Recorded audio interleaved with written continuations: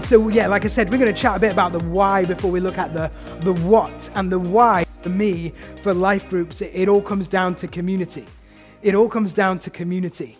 God himself was in community in three persons: God the Father, God the Son, and God the Holy Spirit. A community in himself who existed in perfect unity. So it's not surprising that from the beginning, God created us to be in community. God created us to be in community. In Genesis 2:18 it says, "It is not good for man to be alone."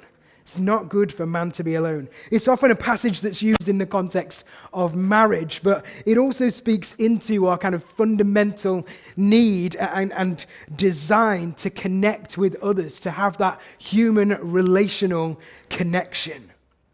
When Jesus began his ministry, and I love this, when Jesus came down to earth to do what he'd been put here to do, he didn't need anyone else in order to fulfill his mission and his purpose here on earth. And yet what he did was he chose to create community, the very first life group, if you will. And Jesus is the Son of God with all the power and all the authority that comes with that. But he didn't choose to do life alone. He didn't choose to go it alone. Yes, his death and his resurrection, that was a solo mission. But his mission to change the world was done in community. It was done in community. What he did was he invited 12 unlikely candidates. He gathered these guys around him to be his community. And I don't know about you, but I think it's so relatable when you look at the Gospels and you read about the disciples, because these guys, they were far from perfect, weren't they? They were far from perfect. They didn't have it all together. They didn't know what they were doing. In often cases, they were absolutely clueless. Even after a long time being with Jesus and seeing all that he did, they still had no idea what was going on. It's very relatable. Very relatable. And they weren't even all from like the same walk of life, were they? You've got fishermen, you've got a tax collector, a zealot, a thief, this just kind of weird mishmash of people. And from the outside looking in, they were an incredibly odd bunch. You would not have put these guys together if you were designing a team.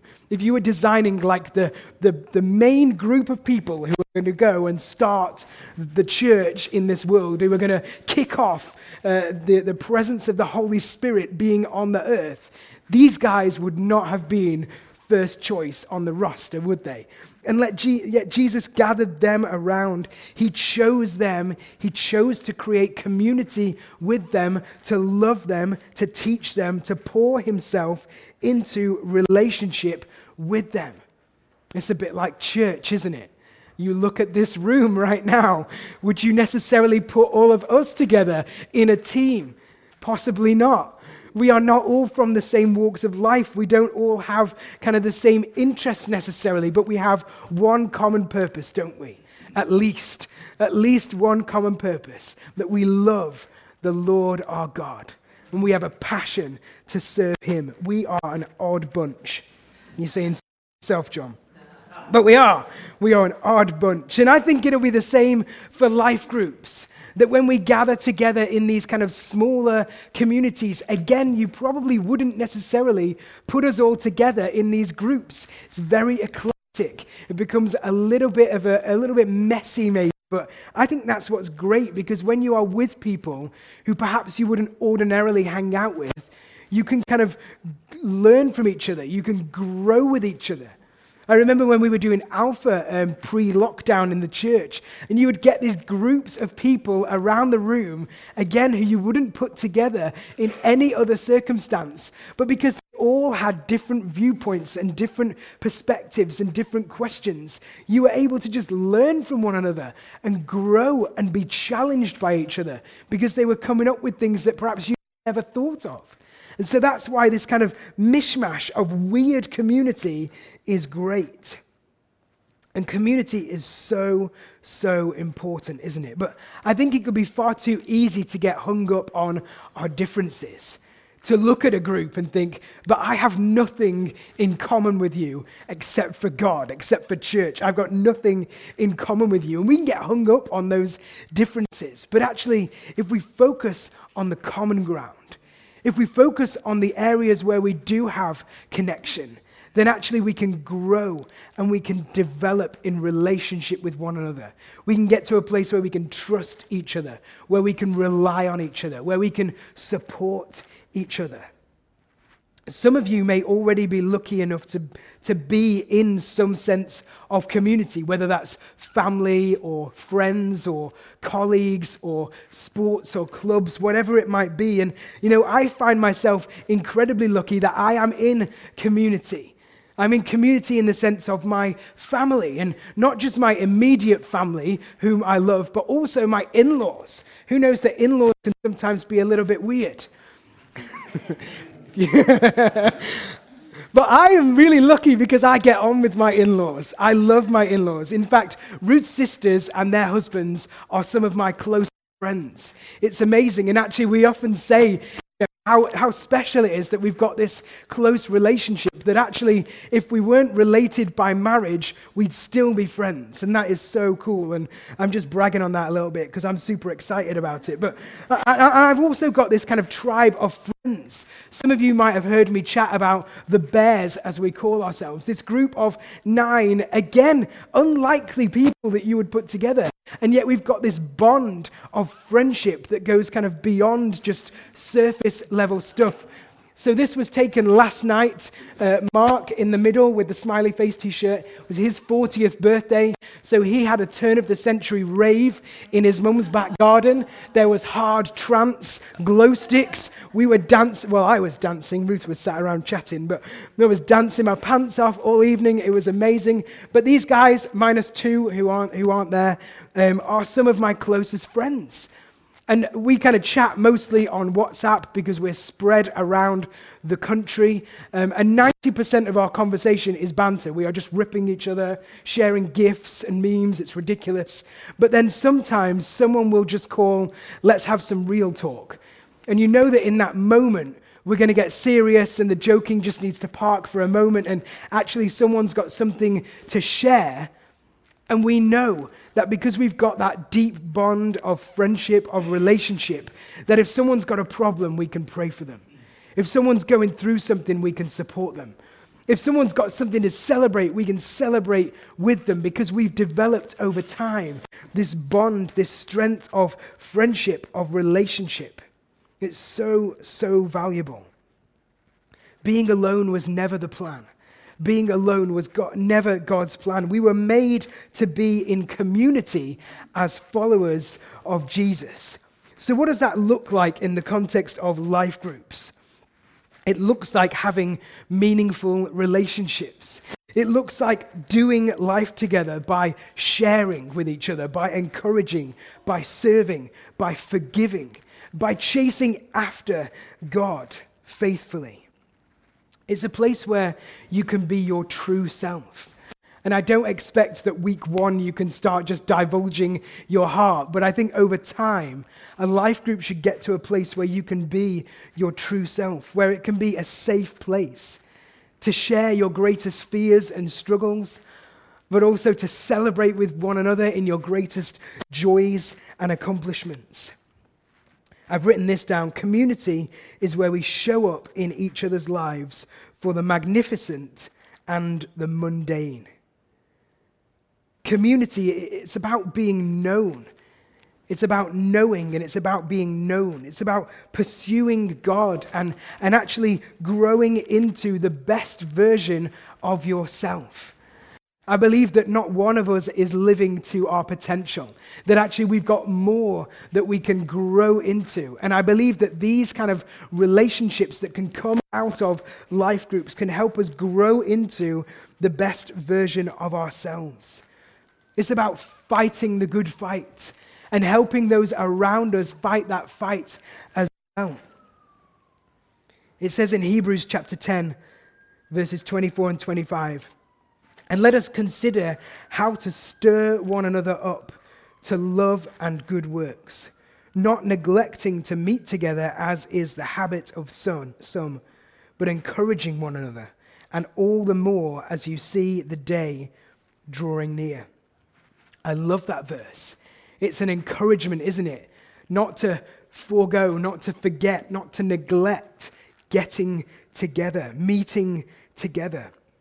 But it's not only an encouragement to meet together, but it also shows us the why. Why should we meet together? It says to stir one another to love and good works. To love and good works. That is what is expected of us as followers of Christ.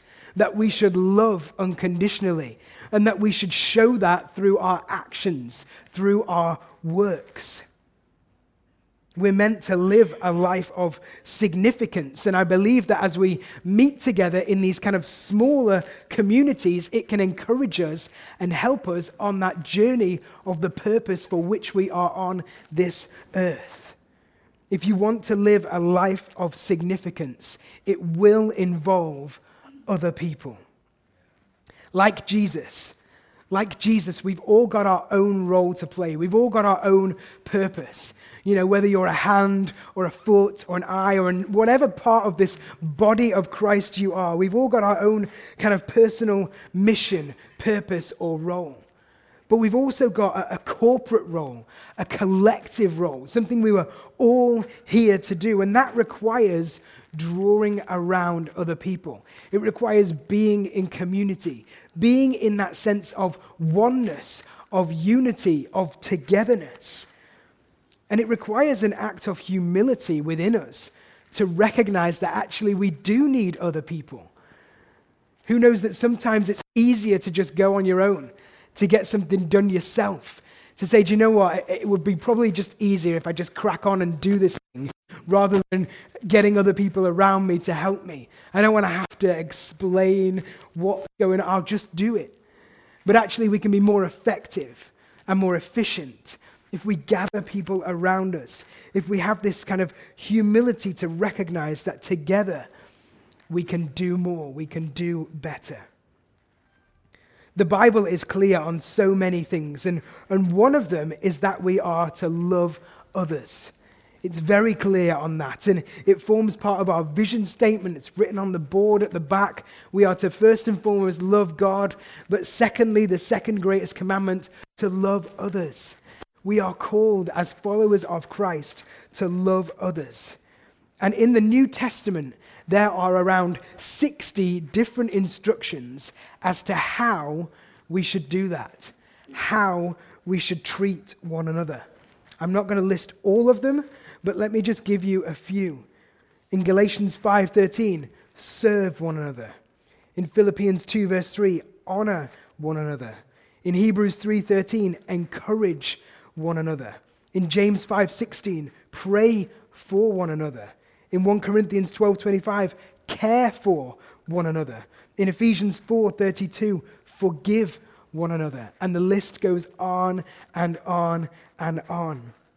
But the truth is, we can't one another if we're not spending time with one another. Shall I say that again? We can't one another if we're not spending time with one another. We've got to get together. We've got to be in community. And not only that, but I believe that we'll find that if we isolate ourselves, if we pull away from that opportunity, we'll find there's a gap, there's something missing, there's almost a void that only godly relationships can fill. It's so important. It's part of our DNA, of our design, of the blueprint of humanity. When we choose to pull away, to isolate ourselves, this one anothering becomes impossible. It becomes impossible, and actually we miss out on the blessing that comes from one anothering one another. We miss out on the blessing of being in those communities and friendships and relationships. Let's look for a minute at the early church in Acts chapter 2. It says, and they devoted themselves to the apostles' teaching and the fellowship, to the breaking of bread and the prayers.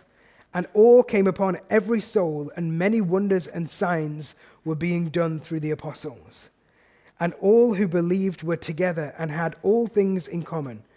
And they were selling their possessions and belongings and distributing the proceeds to all as they had need.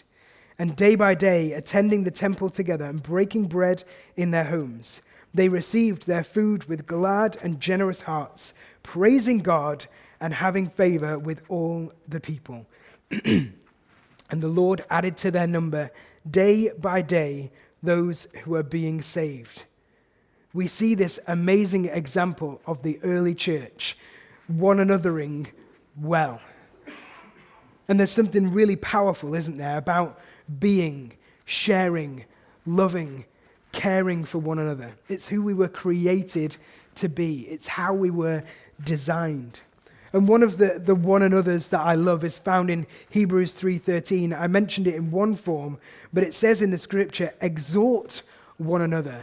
Exhort one another every day. And that word exhort is not one that we hear very often, certainly not something that I use in my day-to-day vocab, but we can often kind of think of it in the terms of to encourage, which is partially true, and that's what I used in the list that I gave, but actually it goes way beyond that. This word exhort, it also includes to advise, to warn, to challenge, to teach, to console. There is so much in this one word, exhort. I love it. And actually, it's quite a high call, isn't it? It's quite a challenging call that we are to exhort one another daily, to do all of these things to one another daily. It's pretty challenging, I think, when you think of it. But in order to exhort one another, we have to be in relationship with one another. You have to have that relationship. I don't know about you, but I think that some people can be quite happy going up to someone they barely know and giving them a friendly word of advice. Have you ever been given a friendly word of advice?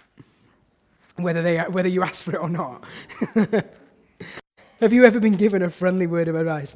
And I had a teacher in school, and he would say something, and it would cut deep, and then he would go, "It's not a criticism, just an observation." It's like, right, okay, I'll change that. I don't know about you, but I think if someone gives me some advice, this friendly word of advice, I really need to know them first. I need to have a relationship with them.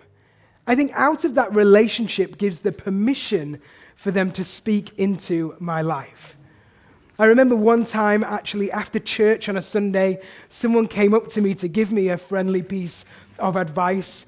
And the truth is that, well, I don't actually remember the content of what they said, but what I do remember is that I didn't know them well enough for them to be speaking into my life that way. And I told them that in the nicest way possible. I said, thank you for, your advice, but actually, I think we need to get to know one another first before you can speak into my life in that way.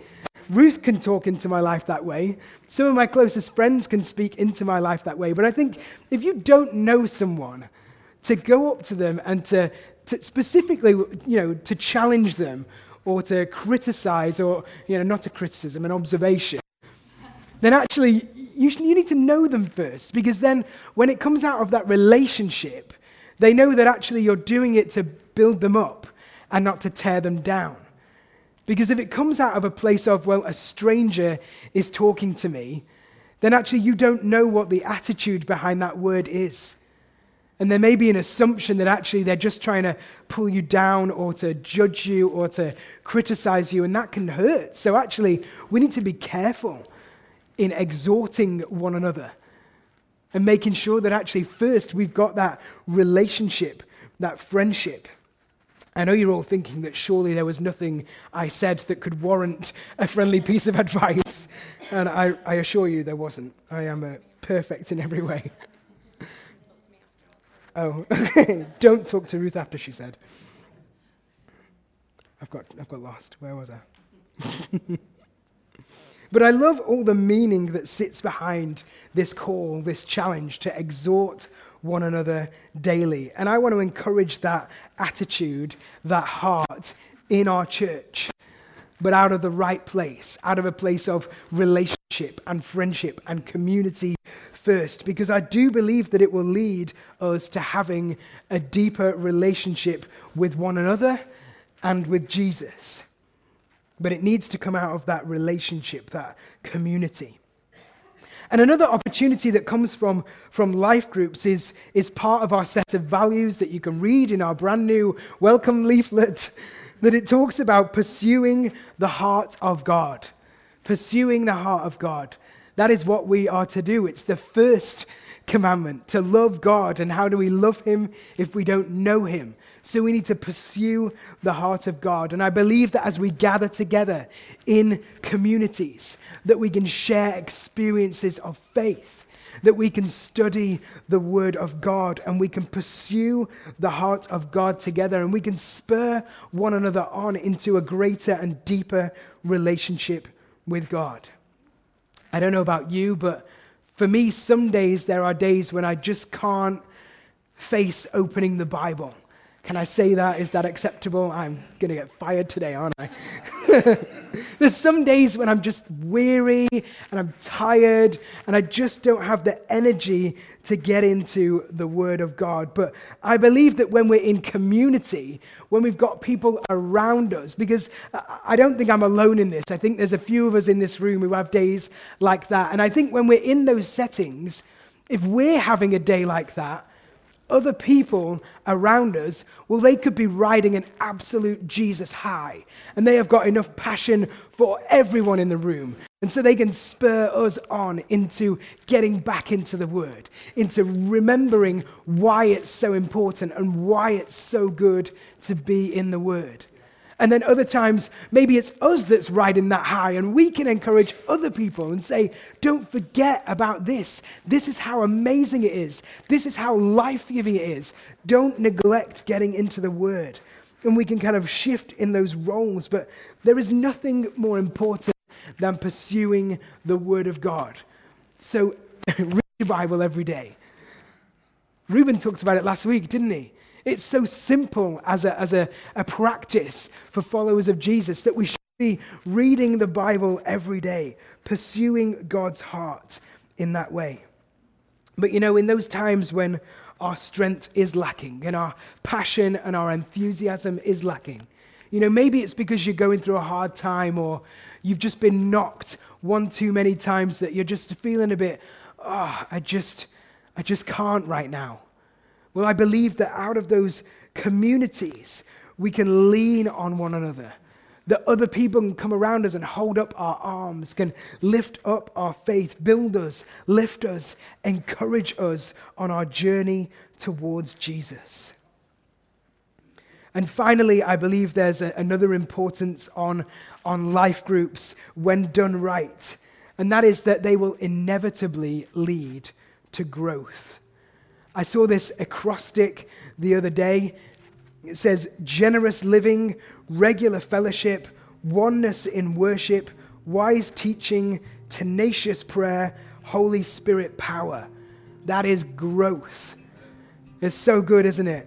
And I'm not talking just growth in numbers, although I do believe that there is a formula and a strategy to life groups growing the numbers of the church. But more importantly, it will grow our spiritual nature and character as we lean into and press into the presence of God with other people. So let's come together. Let's show up for one another.